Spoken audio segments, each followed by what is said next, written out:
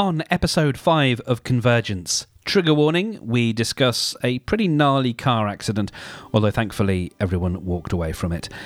And meta trigger warning, we talk quite a bit about trigger warnings. Oh, and I quit working on Bramble. Okay, let's go.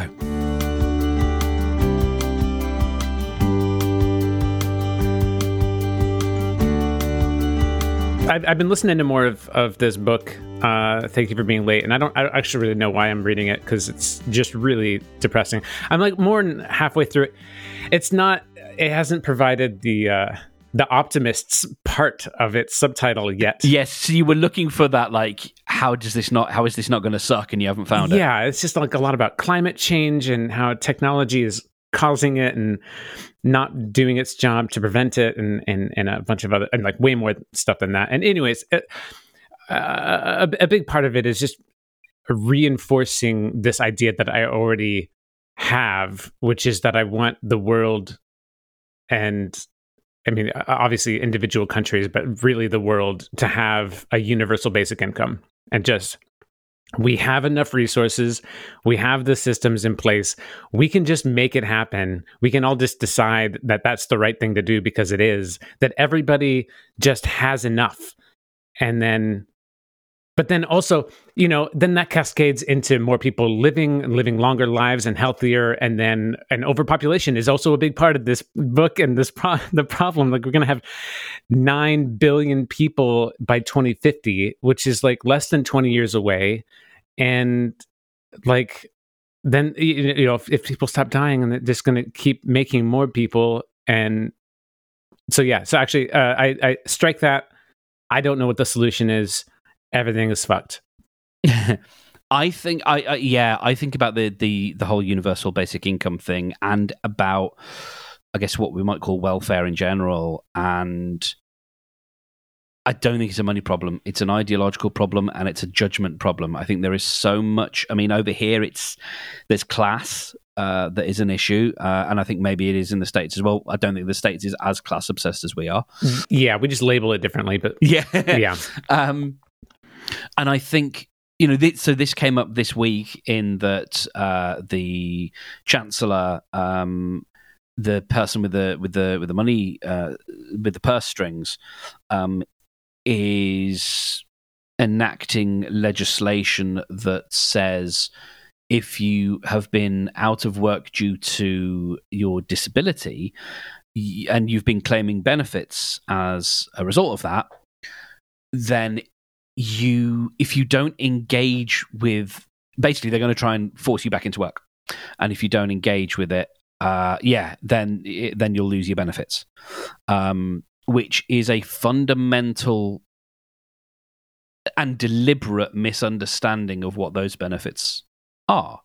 They're not benefits to enable you to. They're not benefits tied to your productivity, and that's the problem. That ideologically, they want to, and by they I mean, our current government, which happens to be the Conservative Party, they want to tie your worth as an individual, or your ability to live as an individual, to your ability to produce to the GDP. And if you can't produce, if you can't add to the GDP, then you are a blight, you are a problem, and we don't want to support you. And that is an ideological issue that you can't make by saying, a universal income, because they don't want to solve that problem. Because there are people who believe that disabled people fundamentally are kind of just, get in the way, and they're just a drag, basically, and we want to crack on and do what we want to do. And I don't think it's necessarily like on a personal level people believe that, but I think on a systemic level, when you get enough people who have a shared ideology, I think that's the ideology that comes out of the machine. I don't think people are that cruel, but they create cruel systems. Yeah, on an individual basis, a person is like, oh no, I want the person to be just fine. But on a systemic basis, people are like, yeah. So I was playing a few months ago. I was playing the bedtime game of what would you do if you won like £1 million, and someone asked you what you were going to do with the money. And you wanted to have a nice charitable answer. And yes, we can talk about cancer research and all these various things. But where I started to go with it is, how interesting would it be? And it's lofty, and it is maybe a bit earnest and maybe a bit po-faced or whatever, but I really engaged with the idea of what if we could write some kind of simple book with easily translatable concepts that basically taught worldwide empathy from an early age. And something about working without judgment, working with curiosity with people, and making it so, doing the work to make it so compelling at a neurological level, using what we know about addiction, using what we know about how to make addictive things. How can we make a book that is so page turning and so fun and interesting and engaging, and perhaps it's brightly colored, and maybe there's different versions that appeal to different nations and the way they think, that ultimately gets us to this thing of just like, over a generation, can we have this fundamental understanding, this global understanding of just our fellow human, and a basic compassion for how can we teach compassion for people we don't know. I don't know. That's incredible. Let's have one of our listeners give us $1 million and get on that right away. I am done. Yeah, sorted. So you have had something of a week, my friend. I have. Yeah. It was on Monday. Had this amazing time. Went to the symphony.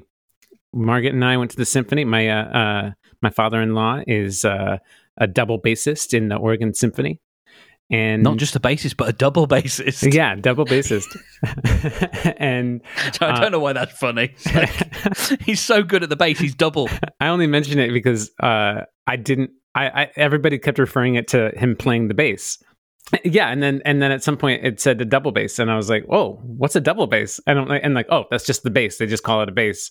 And I'm like, "Okay, well, there's a bass electric guitar, there's a bass acoustic guitar, there's a double bass, and I know that as an upright bass, and like this. So just I'm like, but they all call them bass. All of them are called bass, and then bass is called bass, and then the fish, a bass, is spelled bass." And I just get so confused. So anyways, I used to know an Andy Bass who was a bass, not a bass. Oh, no. But there's no way of knowing. There's no way of knowing. How was you supposed to know? But then, afterwards we, and then Margaret's mom was also there with us, and we were all watching the symphony. It was beautiful. It was the Shakespeare Midsummer Night's Dream by Nicholson, something like that. I'm embarrassing myself, I know, but it was beautiful. It was really great. And and then afterwards we went for drinks with Margaret's parents, and just had a great time. Oh, and then also when we drove home, we got T-boned at an intersection a few blocks from our house. Also that a pickup truck was fleeing police in a residential area at around 50 miles an hour or more, and sped through a red light that we were cruising through on the green, and hit the front passenger side. We spun around. We spun so much that our tail end ended up hitting their car because it hit us and then flipped, or like fishtailed and hit them. Airbags deployed everywhere, more airbags than we knew existed. And right. So now is how now you know the safety features of your car. Yeah. This little Mitsubishi Mirage, this tiny little thing, saved our lives. It was beautiful. There was smoke everywhere. I never actually saw the other vehicle. I just heard from a witness that it was a pickup truck. But it came so fast, and it was so dark at night. All I saw was like the trail of the headlights coming towards the intersection. I'm like, oh shit, they're not slowing down, and like slammed on my brakes. Because typically when you're driving through, people will come up fast to an intersection and then slow down right at the sidewalk or at the crosswalk. And so it just hit me like, oh shit, they're not slowing down. And so I like got, a couple inches or a couple feet out of braking, thankfully, because they hit just in front of the passenger side door. I feel like if I hadn't slowed down a little bit, like it could have been a lot worse for especially Margaret, but for both of us. And then the 2 seconds after the car stops shaking and we just sit there for a second, we hear the truck peel out and drive down the road and get away, because they were still trying to flee police. And we happened to be at the border we had the county line, city line border. And so the other city, Happy Valley, that's chasing these police, they have to stop because they're not allowed to pursue into Portland. And so the guy gets away,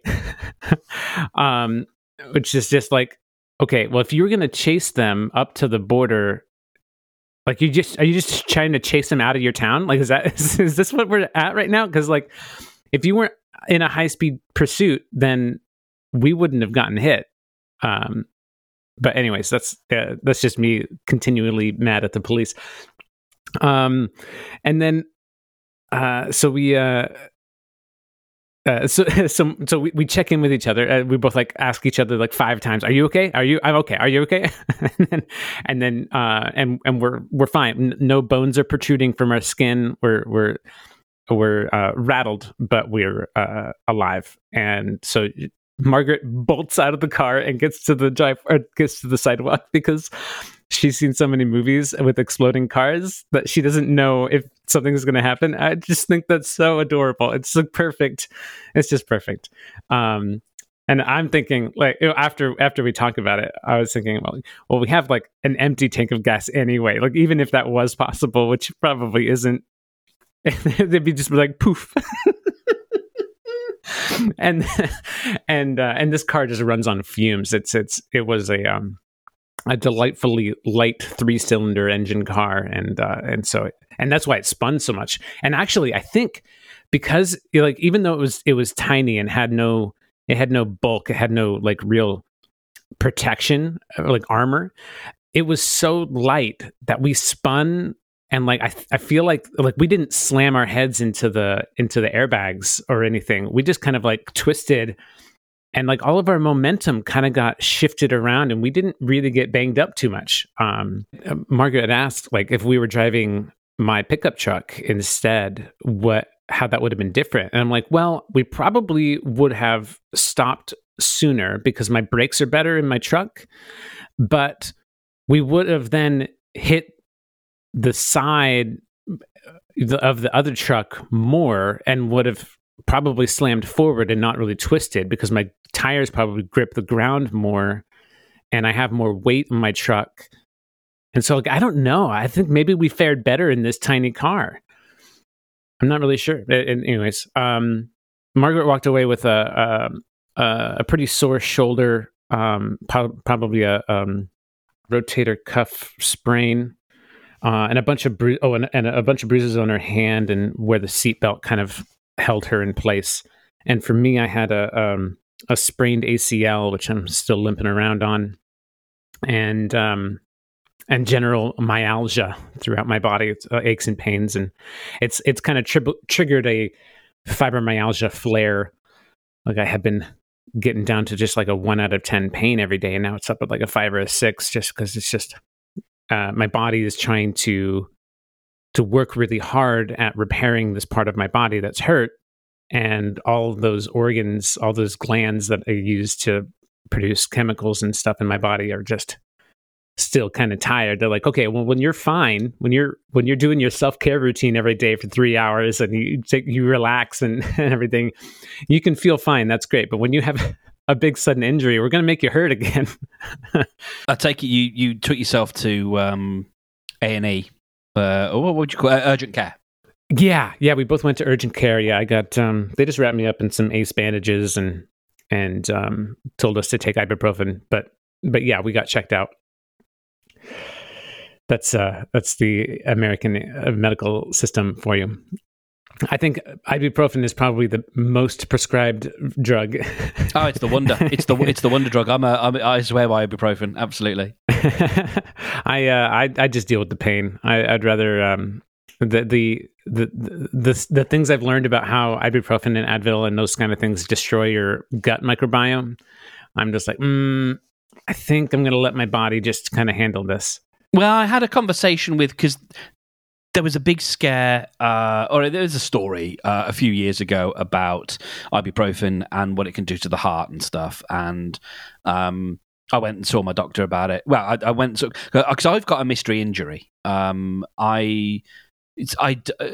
day I woke up and I was in quite a lot of pain and I couldn't really move my left shoulder past a certain point, and it hurt, and I was all sorts of stuff, and I still now get I get a bad back and a bad shoulder when it's really cold and stuff, and I never used to. But yeah, I just got this weird, this weird sort of twingy injury, and I went to my GP about it, and I said, he said, just take ibuprofen and this, that, and the other. He was really good. He was like, you did the right thing, this, that, and the other. Don't know, what it could have been, but take ibuprofen and rest up. And I was, I said to him, listen, I'd heard this thing about ibuprofen, and there's the history of heart conditions in my family. I'm overweight and all that kind of stuff. And he was like, basically, what a lot of this stuff is, it's the same with like aspartame and a few of these other things, is like you have to take them in such big quantities before you actually get to the effects that people are talking about. So yes, you can get these issues, but you have to be popping more than the recommended dose per day, and it usually ends up being quite a lot more than the recommended dose per day in order for you to see those kind of symptoms. Yeah, because they noticed those trends in rats and stuff when they give them a human-sized dose for a rat-sized body and stuff. Yeah. So post all of that, what was the and I mean mentally, not physically, like what was the next day like? Honestly, not so bad. It was kind of like it was mostly like, wow, I'm so thankful to be alive. Like, what a time to have this reminder of how fragile life is while we're trying to manifest our dream life. And it's the day before Thanksgiving, and we're thinking about family and growing our family and being around family. And it was a lot of, like hot baths, lifting my leg and thinking about how grateful I am. That was really the most of it. Margaret went right back to work the next day, which was just, she didn't want. So it happened to us at like 11:30 p.m. And how did you sleep? Actually, pretty bad. So I didn't know exactly how to handle my leg yet, so I couldn't find a comfortable position. I typically actually sleep with my legs lifted up, because I've had two conditions. I have POTS, which it means I have very poor circulation, especially in my limbs. And so I have giant bulging varicose veins in my legs because the blood just kind of pools down in my legs. And so I lift my legs up at night to help them drain back into my body. And then also, I fell off a ladder 6 years ago and cracked a whole bunch of bones in my feet. And so now it hurts to let my heel rest down on a bed or anything like that. So I generally lift my legs. And so that helped, but I still couldn't quite find a good position for my leg. It was just really painful. No matter how if I held it in a position, it was fine. But as soon as I relaxed, then it would hurt. And so it was kind of hard to fall asleep, because then I would wake up as I'm relaxing. It was kind of a bed back and forth. But the next couple of days, as I kind of figured out how the ACL hurts and what position it likes and doesn't like to be in, it was a little bit better. So I've been having better sleep, but that first night was pretty rough. So then, day 2, Tuesday, I guess, Margaret goes back to work, you were saying? Oh, yeah. She was like, it was super late at night, and she was like, I don't want to call them and tell them I can't make it, because it's like, I have to go babysit them in like 9 hours because she's a nanny. And like, I'm just like, they'll understand. We just had a massive car accident. Like it's a nanny agency. They have other people. It'll be fine. But she was like, no, I have a duty. She's just an amazing trooper, and she handled it pretty well, it seems. That, from what I know of Margaret, that feels like that checks out. Yeah, she has an amazing capacity to compartmentalize, but like not in a super unhealthy way of like not dealing with traumas. Although technically, I guess this is just not dealing with the trauma, but maybe delaying the dealing with the trauma. Yeah. No, she has like a 4.5 day weekend. Yeah, she listens. I love you. But yeah, so I did not go back to her. I cannot work. Maybe by Monday. We'll see. I don't know. And the car totaled immediately. Yeah, just our insurance agency has an app that we use to file the claim, and just by the amount of spots on the car that I touched to show it where we had damage, it's like, oh yeah, it's totaled. We don't even need the estimator to come look at it, but we will anyway. It was a 2004 Mitsubishi Mirage, so it's like a super cheap car and pretty old, and it didn't have a ton of miles on it. It was only like 150,000 or something like that, but there's not a lot of market value in the car. There's a lot of value to us, which is something. But now we had been talking about getting a family car, getting an electric or a hybrid, and so now it's like, well, universe, this is a hard lesson, but cool, we'll take this bridge to get to the nice car. Didn't have to deliver that quite so spicily. Yeah. Yeah, but it gets us going. It gets us out of our rut. We're definitely gonna have to take some action. But so I've been looking into the Chevy Volt, which is, man, it's a nice looking car. It's a hybrid electric, plug-in electric, and it can get 50 miles on electric alone. So most of our commuting would just be on electric, which would be really great. And then it can go up to 420 with the gas engine on one tank. That's good for the range anxiety then. Oh yeah. But we like to take road trips. We go to Montana, we go to Washington and some other places, and just, an electric car, I want that so bad, but the infrastructure to fast charge them is not super great. And just the flexibility of being able to still cause a bunch of pollution out of the back of our car is really wonderful. I'm just full. My head is always full of the pros and cons of everything, and I'm just like, yes, I'm thankful that we get to burn this resource that we pull from out of the ground and cause more CO2. And yes, thank you for the pollution we're able to cause. That's a reframing.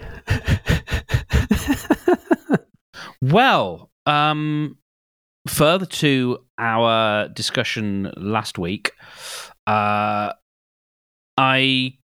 quit Bramble. Wow, it's end of an era already. It's less of an era, more an era. No, it wasn't an error. It wasn't a mistake. I have no regrets, but I would much rather end it too quickly than too late. And so, Saturday came around. I was, as you know, we were talking last Friday. I was so exhausted. I was really tired. Spent too much time dancing with the universe, and so over the weekend I did nothing. I made a delicious chili con carne macaroni cheese. Mm. Ooh, oh, yeah. Yum! Oh my god, it was. I described it on Instagram as food so comforting stroked my hair and told me I got this. It was that kind of level of comfort food. Like I got the real sense that it just wanted to wrap me up and tell me how wonderful I am. And so yummy. I watched a bit of TV and sent a difficult email to essentially the one other person who was using Bramble sort of out in the world and said, hey, let's not. Let's find you a new home. Yeah, and it's not you, it's me. It's exactly. It's very much that. It's just that. Really, what I said last week of kind of realizing that there are things that need to be done, and I have no inclination to do them. Not no inclination. That's not true. There are other things I would rather be doing, and if I'm feeling that right now, and other things that I talked about, like the fact that very few people, industry wide or outside of the industry, were like, "Yeah, this is a good idea."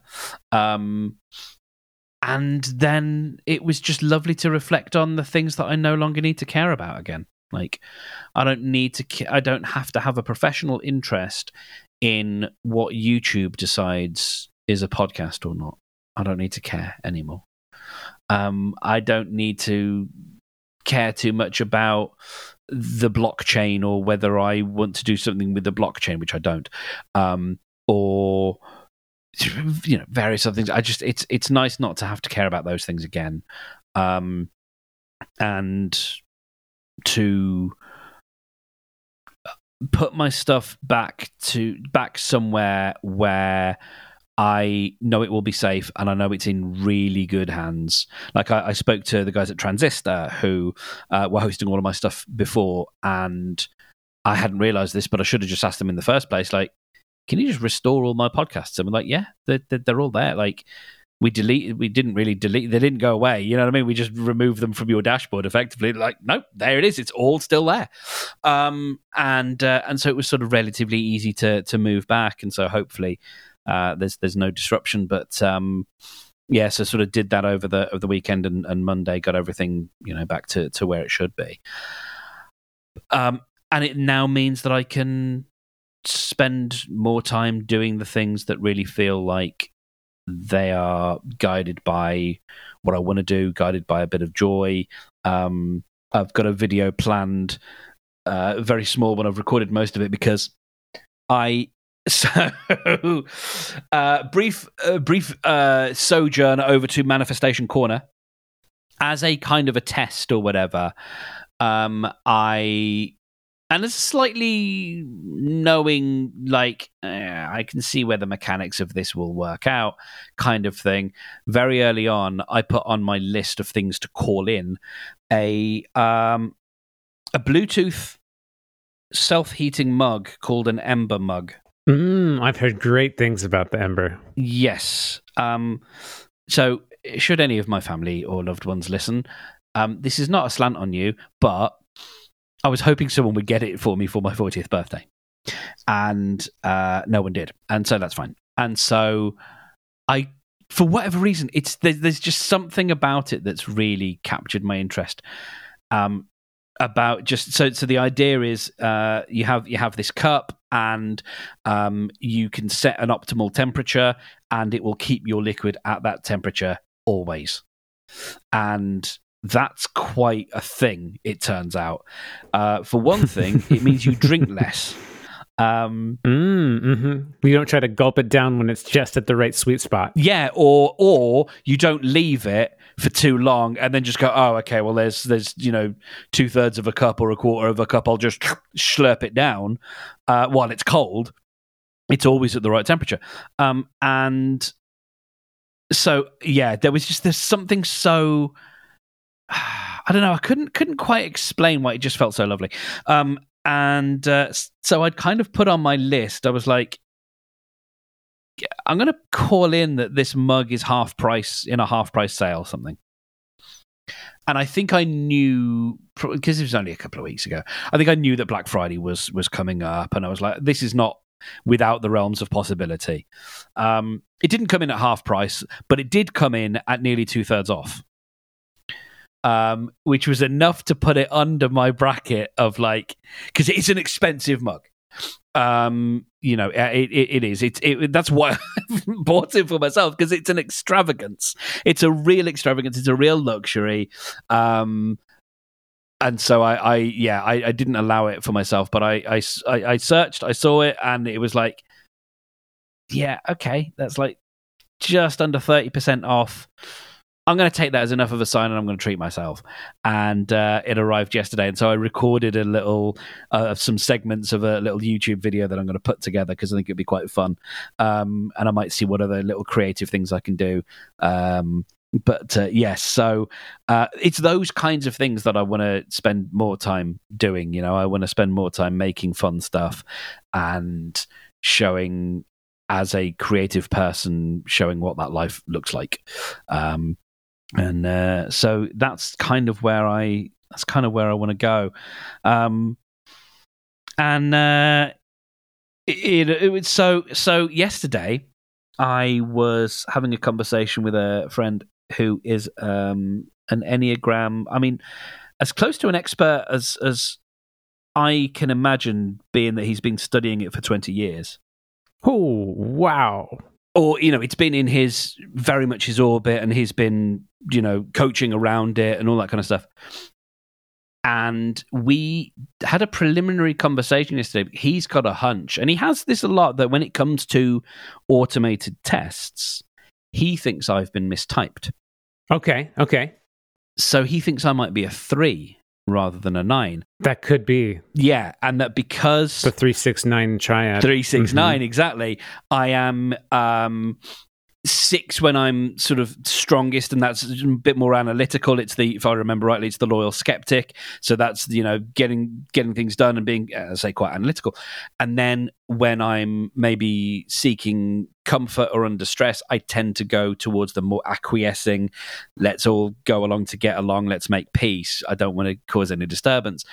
And it was really interesting, the timing of it all, because we had this conversation, and I'd stirred up some stuff in my family WhatsApp group that morning about this disability stuff that I was talking about earlier, from our chancellor, and I wasn't prepared to I wasn't prepared to sort of just make peace and be conciliatory and say, oh, it's just me going off on one. Like, I was standing my ground, and I was kind of demanding that people engage rather than humor me. And I think that's related to the fact that this week I've felt really good. I felt really positive. I've been getting up on the right side of the bed every day, and there's, you know, a really good outlook at the moment. And I think something in that security is pulling me back from that 9-ness. And so it's interesting, you know, not that I want to cause conflict everywhere, but that I may be a little bit more comfortable in sitting with that ambiguity, or sitting in that, like, it's just, yeah, being okay and sitting in that conflict for a little bit.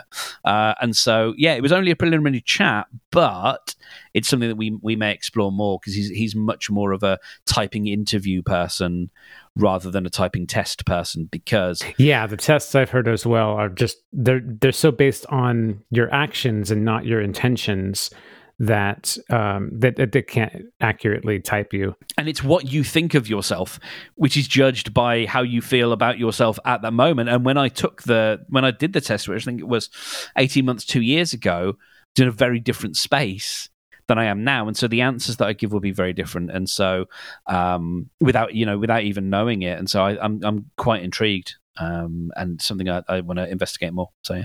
That's really cool. Yeah.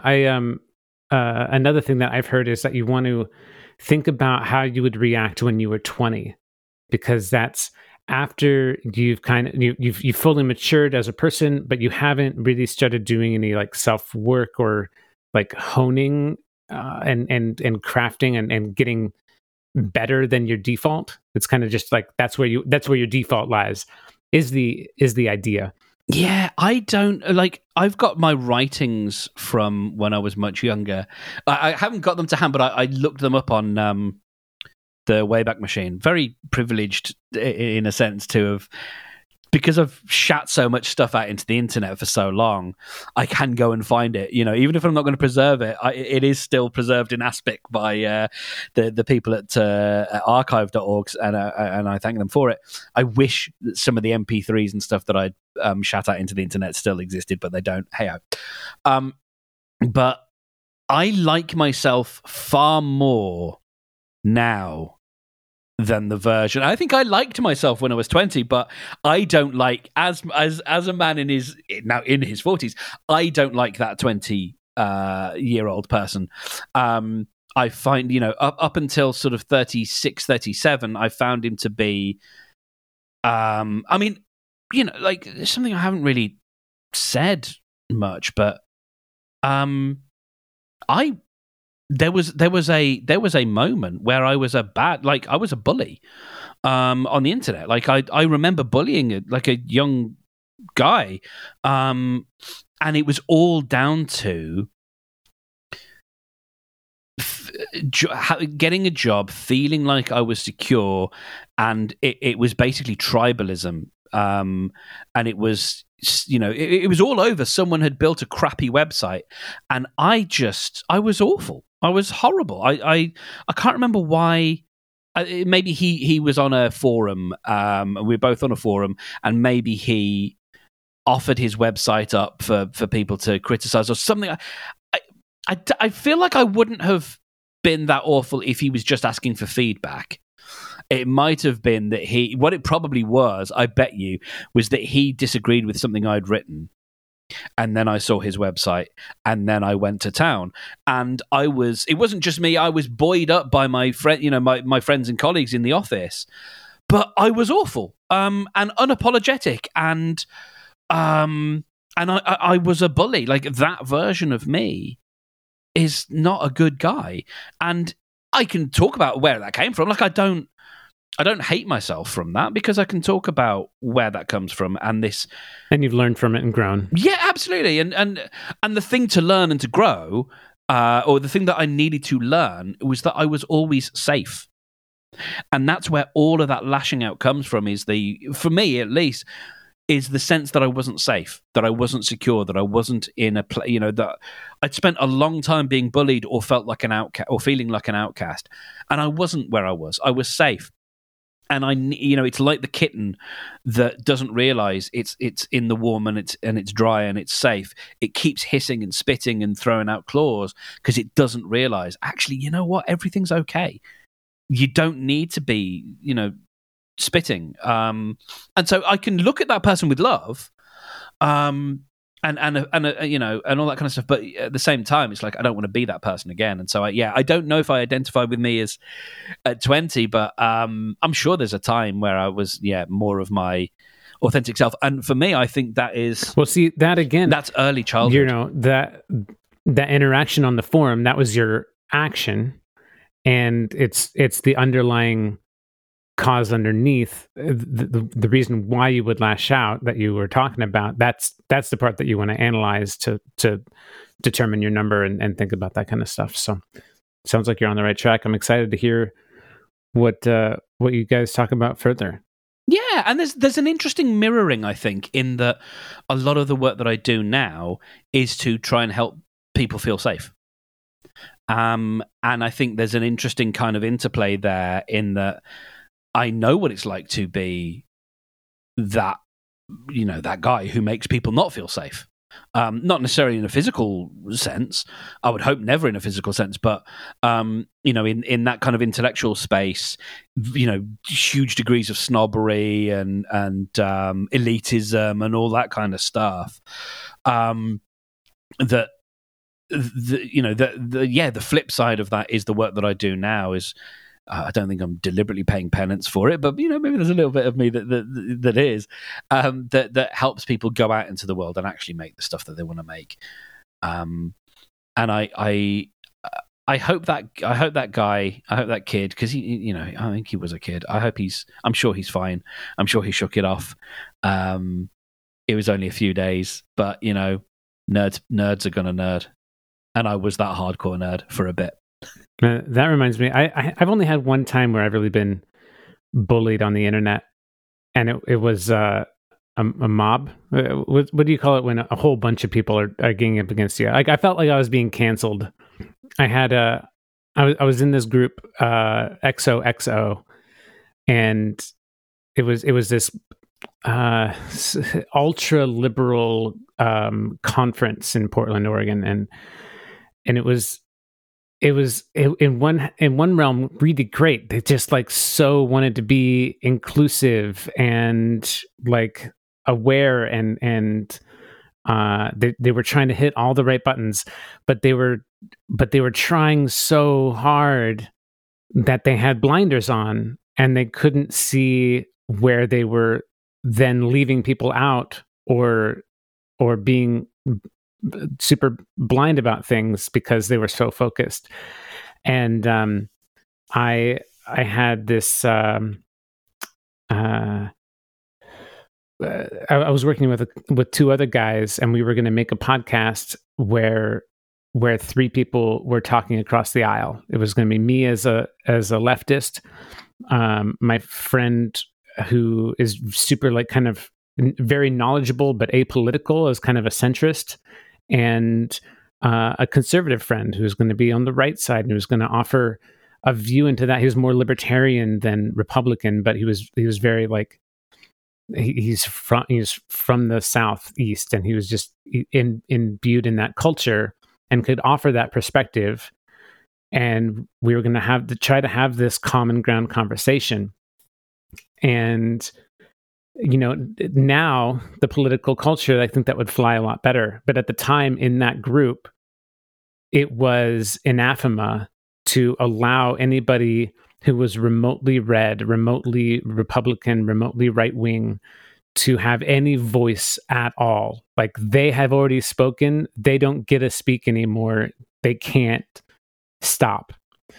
And in addition to that, when I was asking for feedback about this idea and how I could do it right, I wanted to do it like, I wanted to ask the questions like, hey, before I do this, help me do it the right way. Like how can I do this in the most respectful way? Which I think is like, how are you going to hammer down on a guy? How are you going to mob a guy for asking the questions on how he wants to do it right?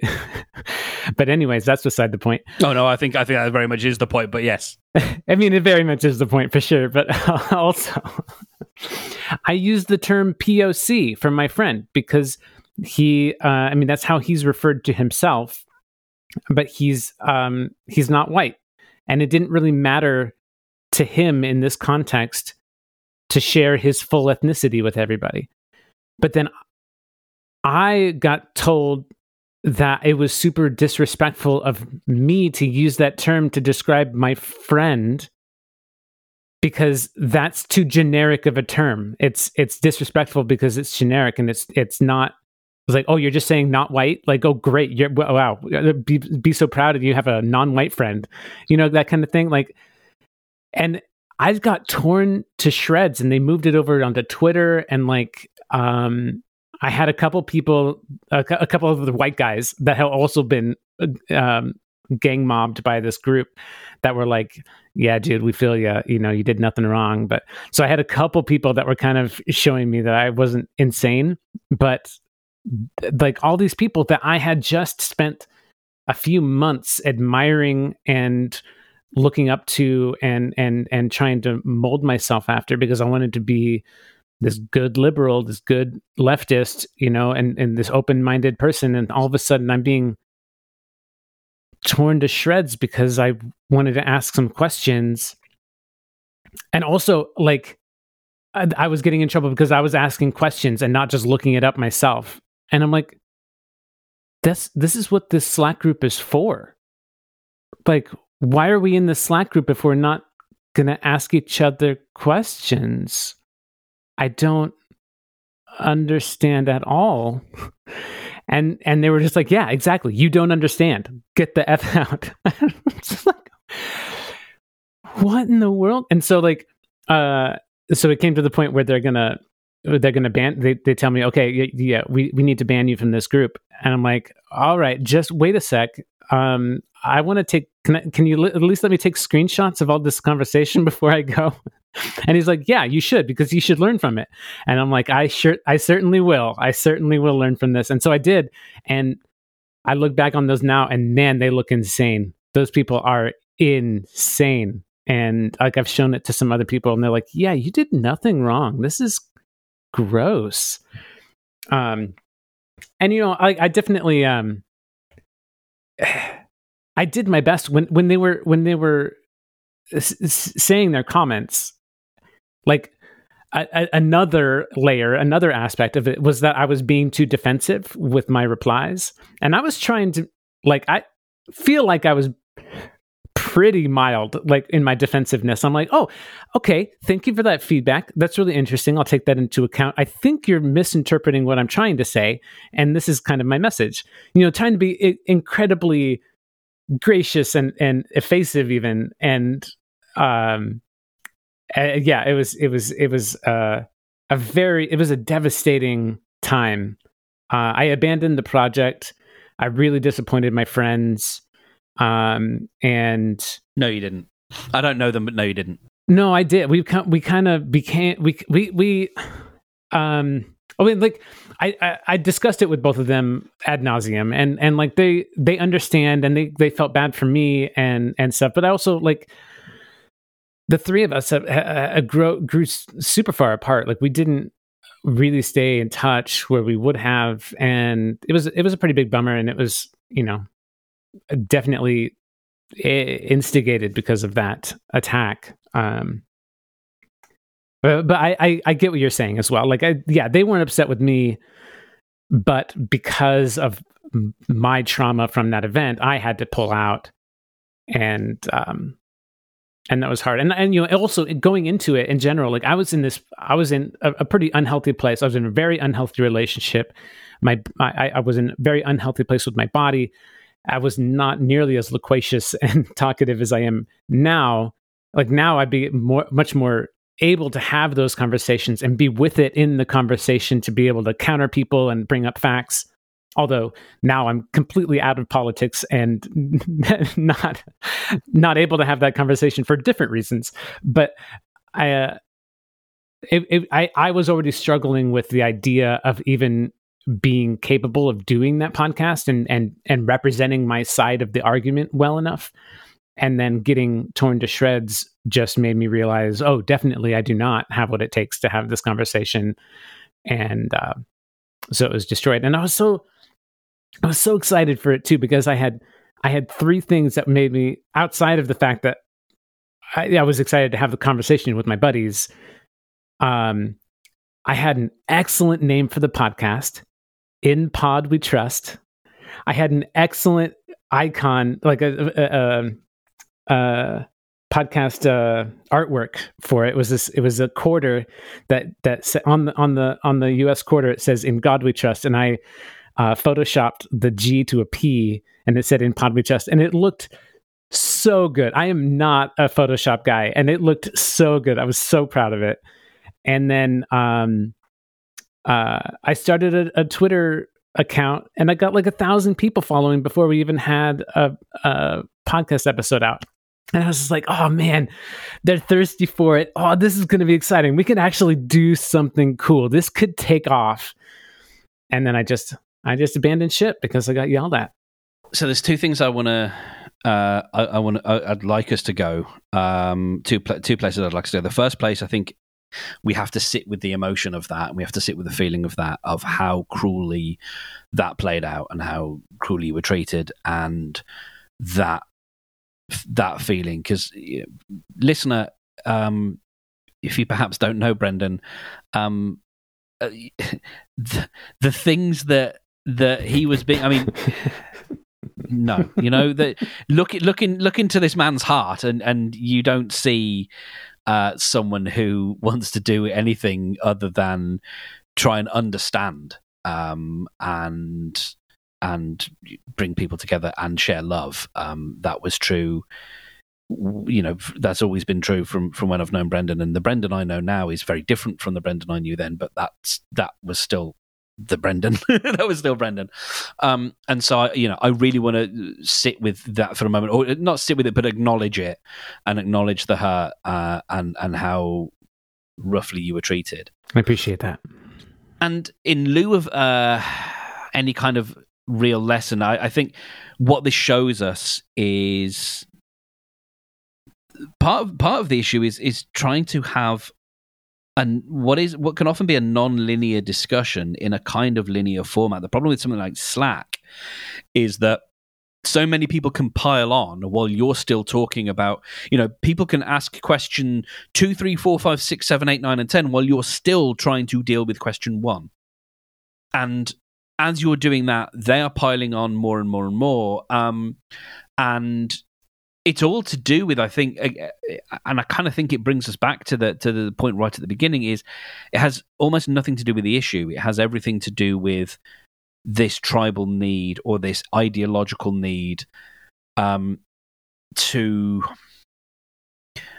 decide what people are, to decide their value, to make a judgment about a person before actually properly engaging. And I think I wonder whether, and these things, the tools weren't as ubiquitous when this happened as they are now, but I wonder whether now an approach would be to say, okay, we've got a choice here.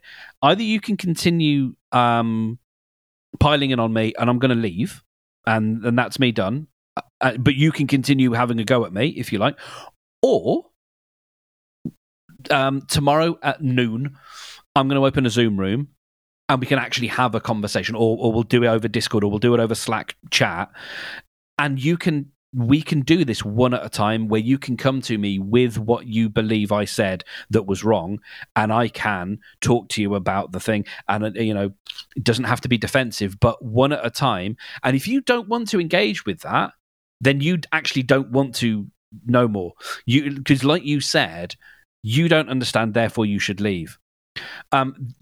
This, to me, and this was sort of the point that actually I was interested in getting into, but it was important that we address the emotional point first. There is I think a really pernicious and corrosive and really damaging and ugly part of what has now in conservative circles been called woke culture. I think it's a bad name anyway, but when we talk about people who are nominally defenders of the downtrodden and defenders of people who were getting a raw deal, that's a noble cause, and that's one I think we all espouse, that we're all part of.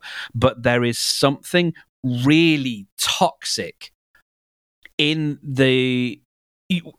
we can't even use the phrase, I'm just asking the question. Even using that phrase has now become a dog whistle, because it's become a meme, it's become a cliche, because what people think that usually precedes is someone who's going to say something awful.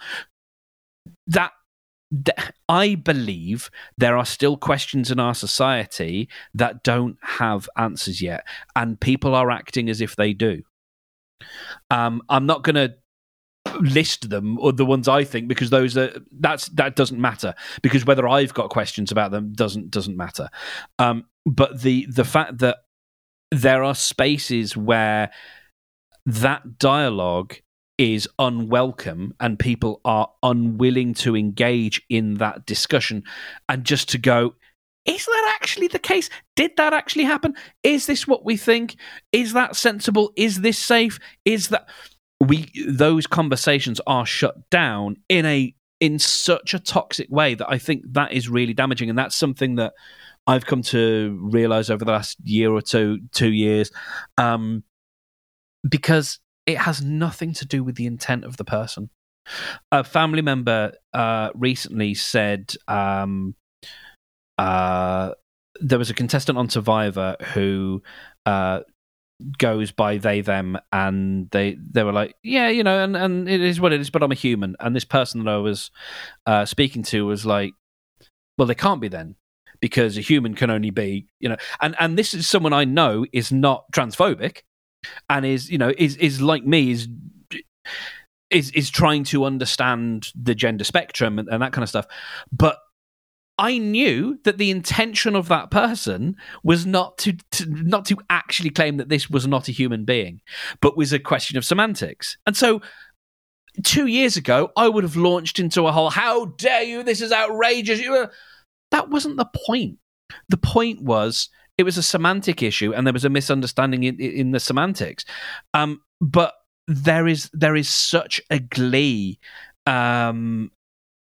in those kinds of trans stuff aside, like any of these communities, like you were talking about, there is such a glee sometimes in trying to find that one thing that proves you are not a part of this tribe, and therefore we must defend our tribe. Yeah, I can write you off because you made a mistake. Yeah. Or you just came in and you went, is that, oh, okay, that's interesting. Or how do I do this? And because you didn't already have the answer, that was somehow a crime. And the more and more, and it's so tricky to walk this line, because it then makes people think that you don't care about those issues. You absolutely do, but it's then not to a degree that it becomes so toxic. You just don't have the exposure yet to the different perspective. Oh, it's we are in a really tricky time, and I think I've got a friend who's I wouldn't say an anti-vaxxer, but is vax skeptical, and because there are questions. That doesn't mean those questions will prove that they have right answers, but it means there are questions. And it's that simple. By simply saying, have we done the digital, are we asking the questions, does not mean anything other than, have we asked the questions? But we're so... Anyway, you get the point. I'm repeating myself, but it really... I find it oppressive and dark. I find it really dark. I find it really toxic, and I find it... it's not fascist, but it is as restrictive. And it is because it's about control and dog whistle again, freedom of speech. You and I have had so many conversations about freedom of speech back in my old job, and how that to us then was a dog whistle. And it still kind of is, because most of the time the people who talk about freedom of speech are in no danger of having their freedom of speech challenged, because they have all the power already. Yeah, and they just want the excuse to be able to say shitty things. Yeah. Without consequence. Absolutely. Without consequence. Exactly. This is absolutely a freedom of speech issue. And you can't even... It's so knotty, and it eats in on itself. And I find it fascinating, but also just so dark that there are now things where I just say, I don't have an opinion on that, because it's so much easier. Rather than I have questions, rather than I agree... it's far safer to not have a public opinion on this, because otherwise, I would last point, I think I would much rather engage with someone who disagreed with where I was politically than someone who I was politically aligned with, but had this misinterpretation or this idea of, or was so tribal that, I would rather actually, I think that's it. Like, I would rather disagree and have a conversation with someone from a different tribe than someone I thought was in the same tribe, because that is so much more toxic. Okay, I'm done. I'm going to drink my very warm coffee now. And that's exactly what happened to me. One thing that I find relieving about our post-woke culture era, which actually I don't even, this might be outdated, but this is where I left the internet. We finally started to realize that when a person is triggered, that is on the person that's triggered, not the person that triggers. Unless somebody is actually trying to be a bully, unless somebody is picking a fight, that's different. But when a person is just talking and they trigger somebody, that isn't on them. That's on the person who is triggered, because they have whatever issues that they haven't worked on yet. And we all have issues that we haven't worked on yet. That's what we're trying to do here in TBM. That's what we're trying to do in our daily lives as conscientious people, conscious and conscientious.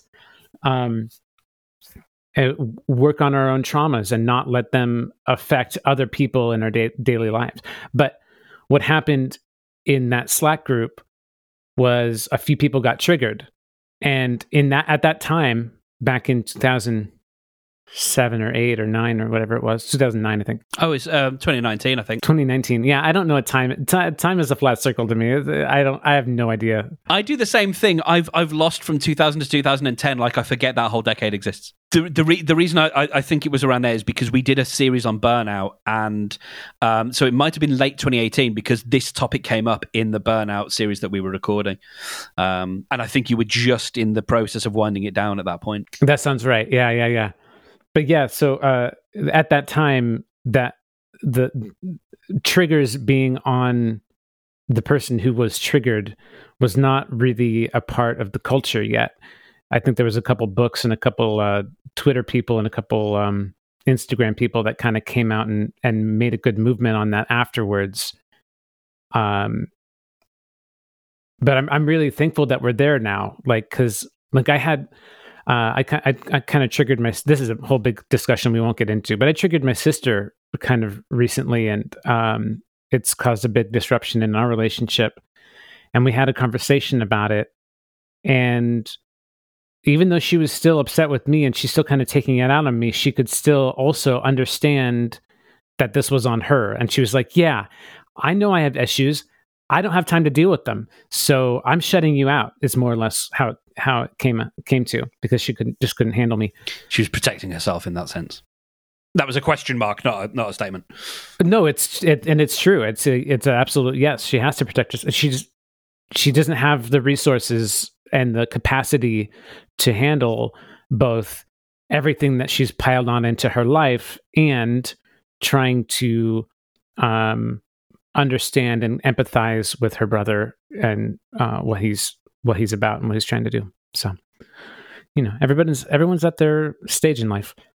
For the listener, I think, again, like when, and maybe I'm being overly defensive, but when Brendan says it's on you, like, not that it's your fault, but it is your responsibility, because it's yourself, and not out of some sense of duty to anyone else, but it's a sense of duty to yourself that you've got to put your own oxygen mask on. You've got to get out of that dangerous environment. I'm going to put a trigger warning on this episode, probably for probably two. One, because of the stuff we're talking about now, and also because of you describing what happened to you this week. And I want to make sure, and it only occurred to me as you were talking, I know someone who was, and we talked about them last week. They're not a listener, but affected by a car collision, and it is, I think if someone gets triggered and has a pop at us, if we didn't warn them, that's one thing. That's on us. If we warn them, then yeah, it's not like that's on you and pointing the finger, but it's just it's simply the statement of that's why we put the warning in place. Yeah. When it's knowable, when it's guessable, that's a wonderful thing to do. I don't personally subscribe to the fact that that's required, and if there's no trigger warning, then that's on us for having a conversation and not warning people what's in the conversation. Personally, but I think that's mighty respectful to have a trigger warning. And yeah, I don't mean like you said about being triggered. Like it's not your fault for being triggered, but it is your responsibility to deal with, not the person who is just saying something without any intention of harming. That's not on them. It's gone back to intent. Wow, we've done it. I think we solved it. We sure have. Proud of us. Another week accomplished. I love our time together, Brendan. Thank you. Likewise. Thank you so much. Talk to you next week.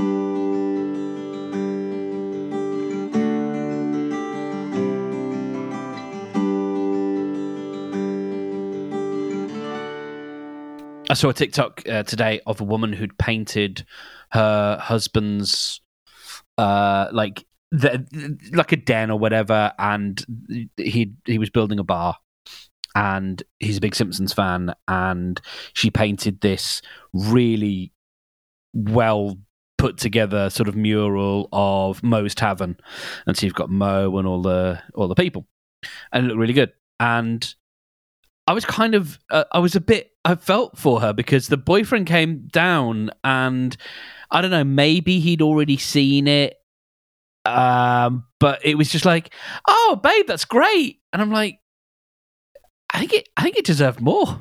I think it deserved a bigger reaction. Yeah. Like, it's so easy to get those characters like a little bit wrong. Oh yeah. Do you know what I mean? Like, it's so easy to get just a little bit off, and then it's ruined. But they looked perfect. Yeah, I don't know. Maybe he just knows his wife's skill so much that he's not surprised. But like, it just felt a bit like, oh come on, give it a bit more, a little bit more. Yeah.